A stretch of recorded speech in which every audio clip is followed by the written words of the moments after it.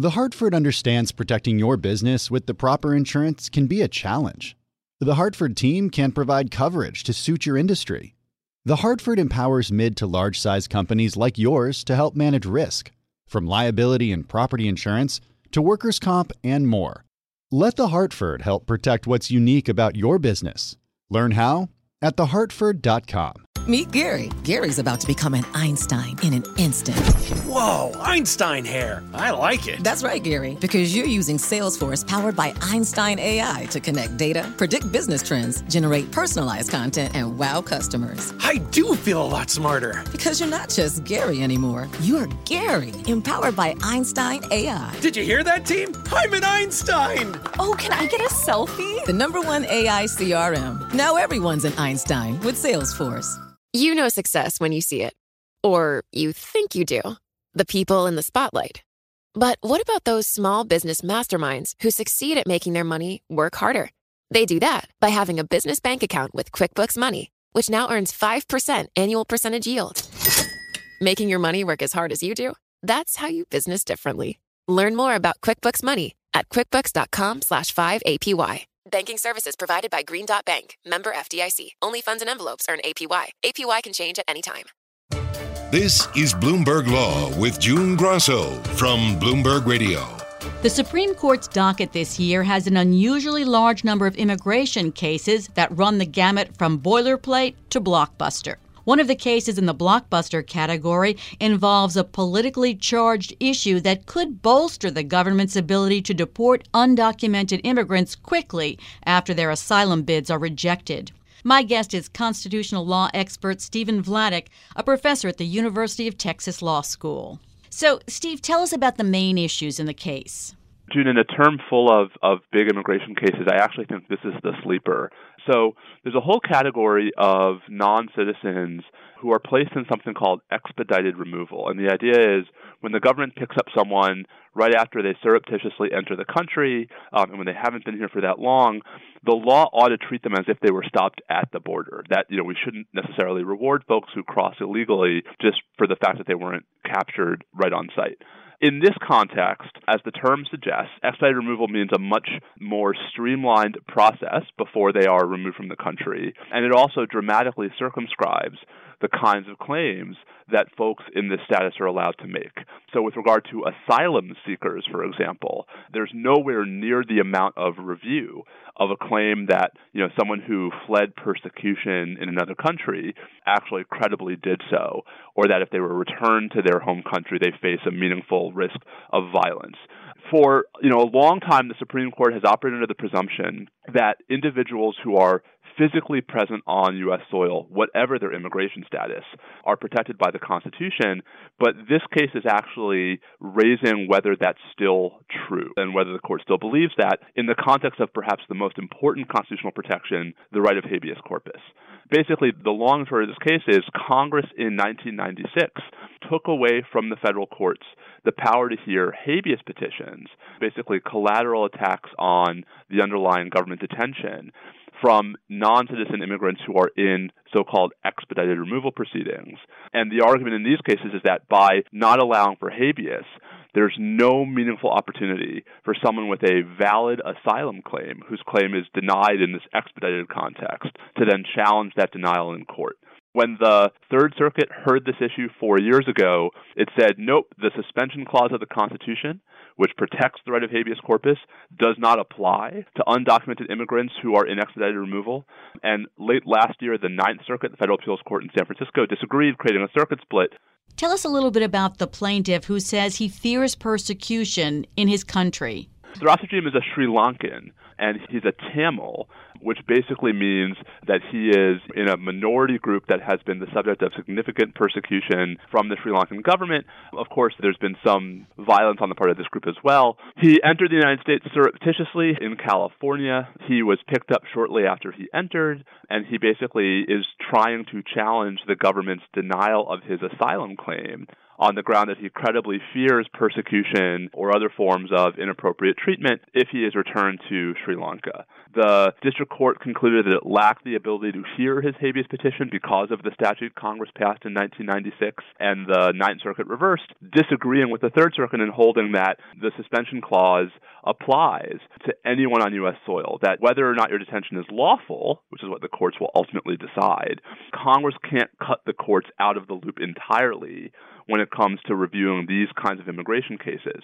And June, one of the points the Ninth Circuit made, which I think is a pretty good one, is the most important Supreme Court case interpreting the suspension clause and discussing the right of habeas corpus is the Boumediene case from 2008, where the Supreme Court, in the context of the non-citizen enemy combatants detained at Guantanamo, held that even they are protected by the suspension clause and are entitled to judicial review of their detention. And the Ninth Circuit basically said, listen, if that's true for non-citizen enemy combatants at Guantanamo who have never had any connection to the United States, it should be true for undocumented immigrants who, whatever their legal status, are physically present on U.S. soil at the time of their apprehension. So since 1996, is the Ninth Circuit the only court to say that that provision of the law is unconstitutional? June, the Ninth Circuit's the only court to hold that provision is unconstitutional as applied in this context. But, the reality is there are dozens and dozens of cases in which the district courts have reached the merits in this context. It's only really, I think, in response to the Third Circuit decision from 2016 that there's been this renewed focus on the constitutional question. So I don't think that there's a clear weight of authority on this question that necessarily tips in the government's favor. I think what it really is this case is a referendum on the Guantanamo decision, the Boumediene decision from 2008. That was 5-4.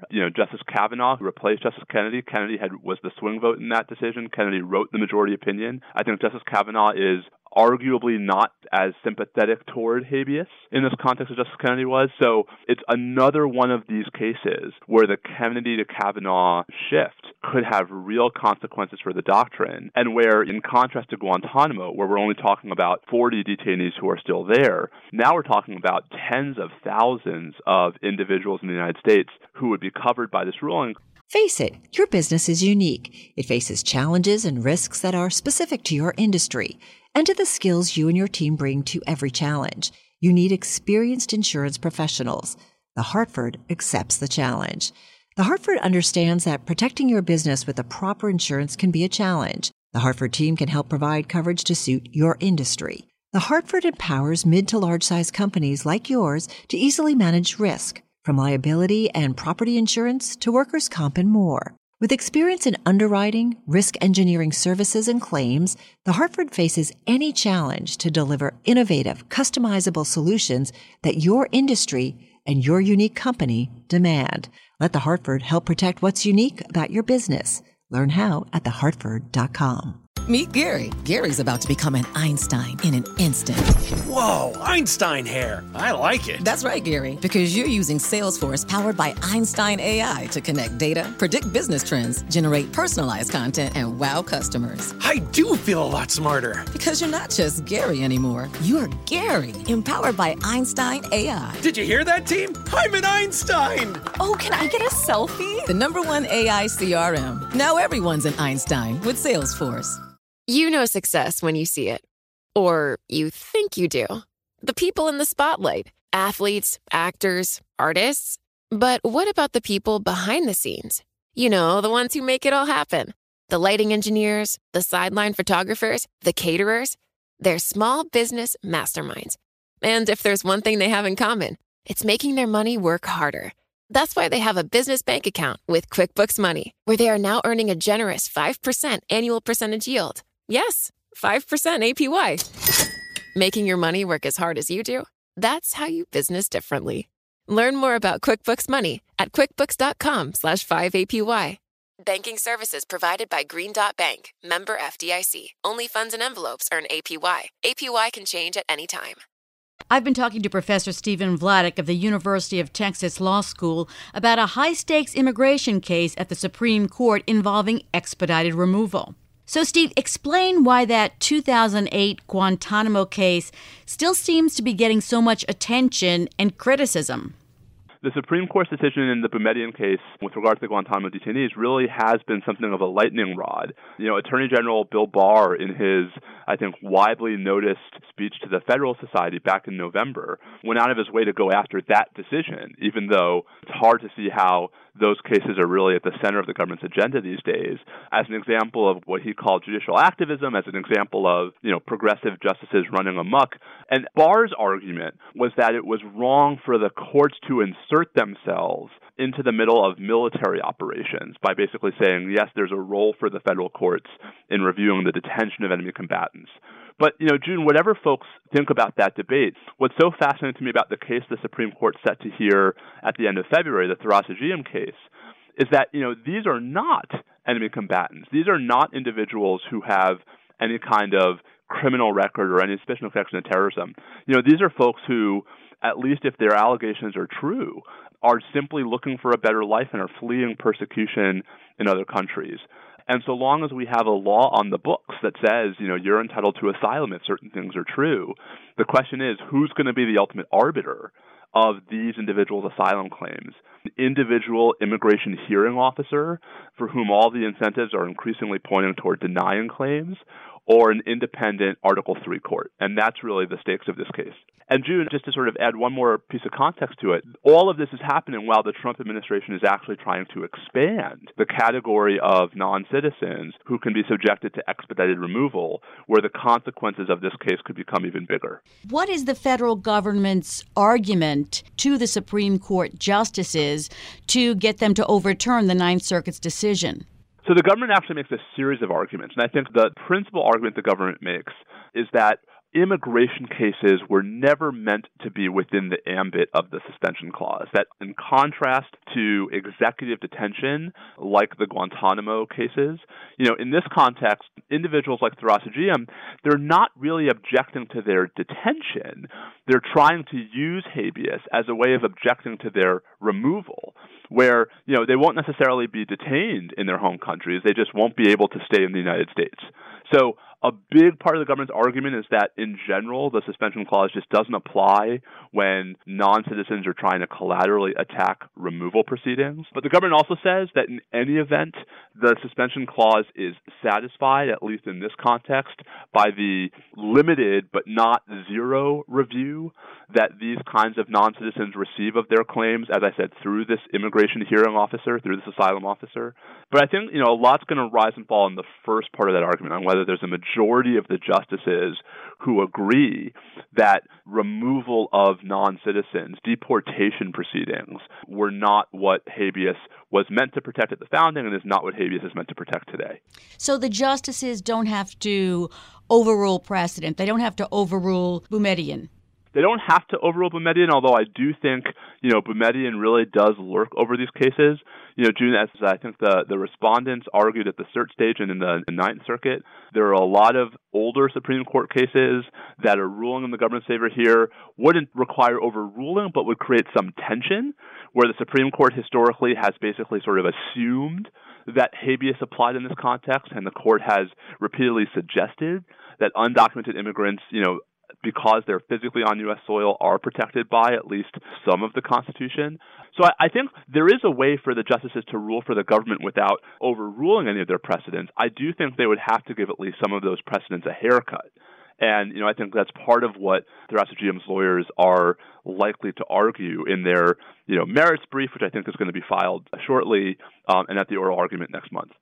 Do we know what this court's record in immigration is, or is it too soon to tell? Well, I think, June, this case does come as part of a much larger uptick in the court's immigration docket. This is the same term the court is hearing the DACA case, which is one of the most important immigration cases it's heard in a long time. We're just coming off of the travel ban case. The court has had applications for emergency relief from the government in two different asylum cases. There's the border wall. So, immigration, I think, is definitely a dominant theme of this term and of the last couple terms in the Roberts Court. I guess my hesitation is just that I think this is a different kind of immigration case because unlike all of those other cases where the fight is over the substance of immigration policy and whether, for example, the president is acting consistently or inconsistently with the statutes Congress has passed and with the other potentially applicable constitutional provisions.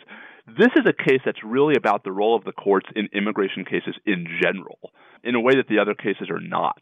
And so, especially with the Trump administration proposing to expand the number of immigrants who would fall into this expedited removal category, I think this is really a case that's much more front and center about judicial review, where immigration is simply the foil, whereas I think the other cases are more about the substance of our immigration policies. And that's why I think it's really a sleeper case for the Supreme Court's current term. I mean, obviously, folks are fixated on, the abortion case, the Second Amendment case, the, Trump tax subpoena cases. But, there aren't that many cases the Supreme Court hears where it's asked a fundamental question about whether the Constitution requires some role for the courts at all. And so that's why I think, how the court handles this case actually could have broader, longer-term ramifications than any ruling it hands down on any of these substantive immigration cases. So after Boumediene, many Guantanamo detainees brought habeas corpus petitions. Some people thought, the floodgates were open. Is that likely to be an argument here from the federal government, that this would open the floodgates to more litigation? So I think, the federal government in its brief, at least in its opening brief, doesn't sort of talk so much about those floodgates, June, but it does suggest that, a requirement of the kind of judicial review for which the respondent is arguing would basically sort of take the expedited out of expedited removal, that, Congress and the president should be allowed to streamline these proceedings without judicial interference, that requiring courts to actually review at least some of these cases would, do exactly what the statute was meant to prevent, which is, slow down the process in these cases, give these individuals a longer period of time in the United States before they might ultimately be removed. I guess, I'm not sure that that's going to be necessarily the clincher, even if the government wins. That I think, from the court's perspective, the resource problem is not really that big of a concern, in contrast to the broader concern about whether this decision, if they rule for the government, sets a broader precedent with regard to the rights of undocumented immigrants more generally. And I think, it's not hard to see, June, how a broader constitutional debate over what kinds of constitutional protections undocumented immigrants might have is not only, in the offing, but is one that's going to be very fraught given the current political climate. While we're on this case, let's revisit for a moment the Guantanamo cases. There are not very many prisoners there, and it's hard to believe that those cases are still going on. Yeah, I mean, June, this all comes, shortly after what was the 18th anniversary on January 11th of the opening of Guantanamo. And, it's in one sense, I think it's revealing that Guantanamo is no longer part of almost any news story because, those cases, those issues really have largely faded from public view. But it's not because anything has ended. I mean, there are still 40 detainees at Guantanamo. There are still, ongoing military commission pretrial proceedings in 3 major cases, including the 9/11 trial, including, the trial of the alleged USS Cole bombing mastermind. And, I think one of the things that's interesting about this immigration case is it provides an excuse to sort of reflect on the implications of what the Supreme Court held in 2008. Justice Scalia had written, I think, quite provocatively in his dissent in Boumediene in 2008 that more Americans will be killed as a result of that decision. I'm not sure that's come to fruition. I mean, I think the ultimate consequences of Boumediene were pretty mixed. So, there were, in the years after Boumediene, I think, June, 61 Guantanamo detainees whose habeas petitions were litigated all the way to a final judgment. Of those 61, 30 prevailed, and 29 lost. And 31 lost. It would help if I could do math. Right, which is, the definition of a pretty mixed verdict. And of the ones who prevailed, the Obama administration found ways to transfer them either to their home countries or to third countries that would take them. So, I'm not sure we've seen the dire consequences that dissenters warned about. On the flip side, one could also look at the fact that there are still 40 detainees at Guantanamo, that only 30 of the 61 prevailed, and say, all of that so that there could be 30 habeas victories. That seems like a lot of work for a very sort of modest outcome. So I think where I sort of end up is I think the verdict on Guantanamo is very much still a mixed one, but the more important point for present purposes is it hasn't gone away. And so, as the Supreme Court sits to hear argument in this major but different case about habeas and the role of courts in reviewing executive branch conduct, I do think it's important not to lose sight of the ongoing implications of the last time the court did that. Thanks so much, Steve. That's Stephen Vladeck, a professor at the University of Texas School of Law. And that's it for this edition of Bloomberg Law. Remember, you can listen to all the latest legal topics in the news anytime on our Bloomberg Law podcasts. You can find them on iTunes, SoundCloud, or at bloomberg.com/podcast/law. I'm June Grosso. Thanks so much for listening. And remember to tune into the Bloomberg Law Show tomorrow night at 10 p.m. Eastern Time, right here on Bloomberg Radio.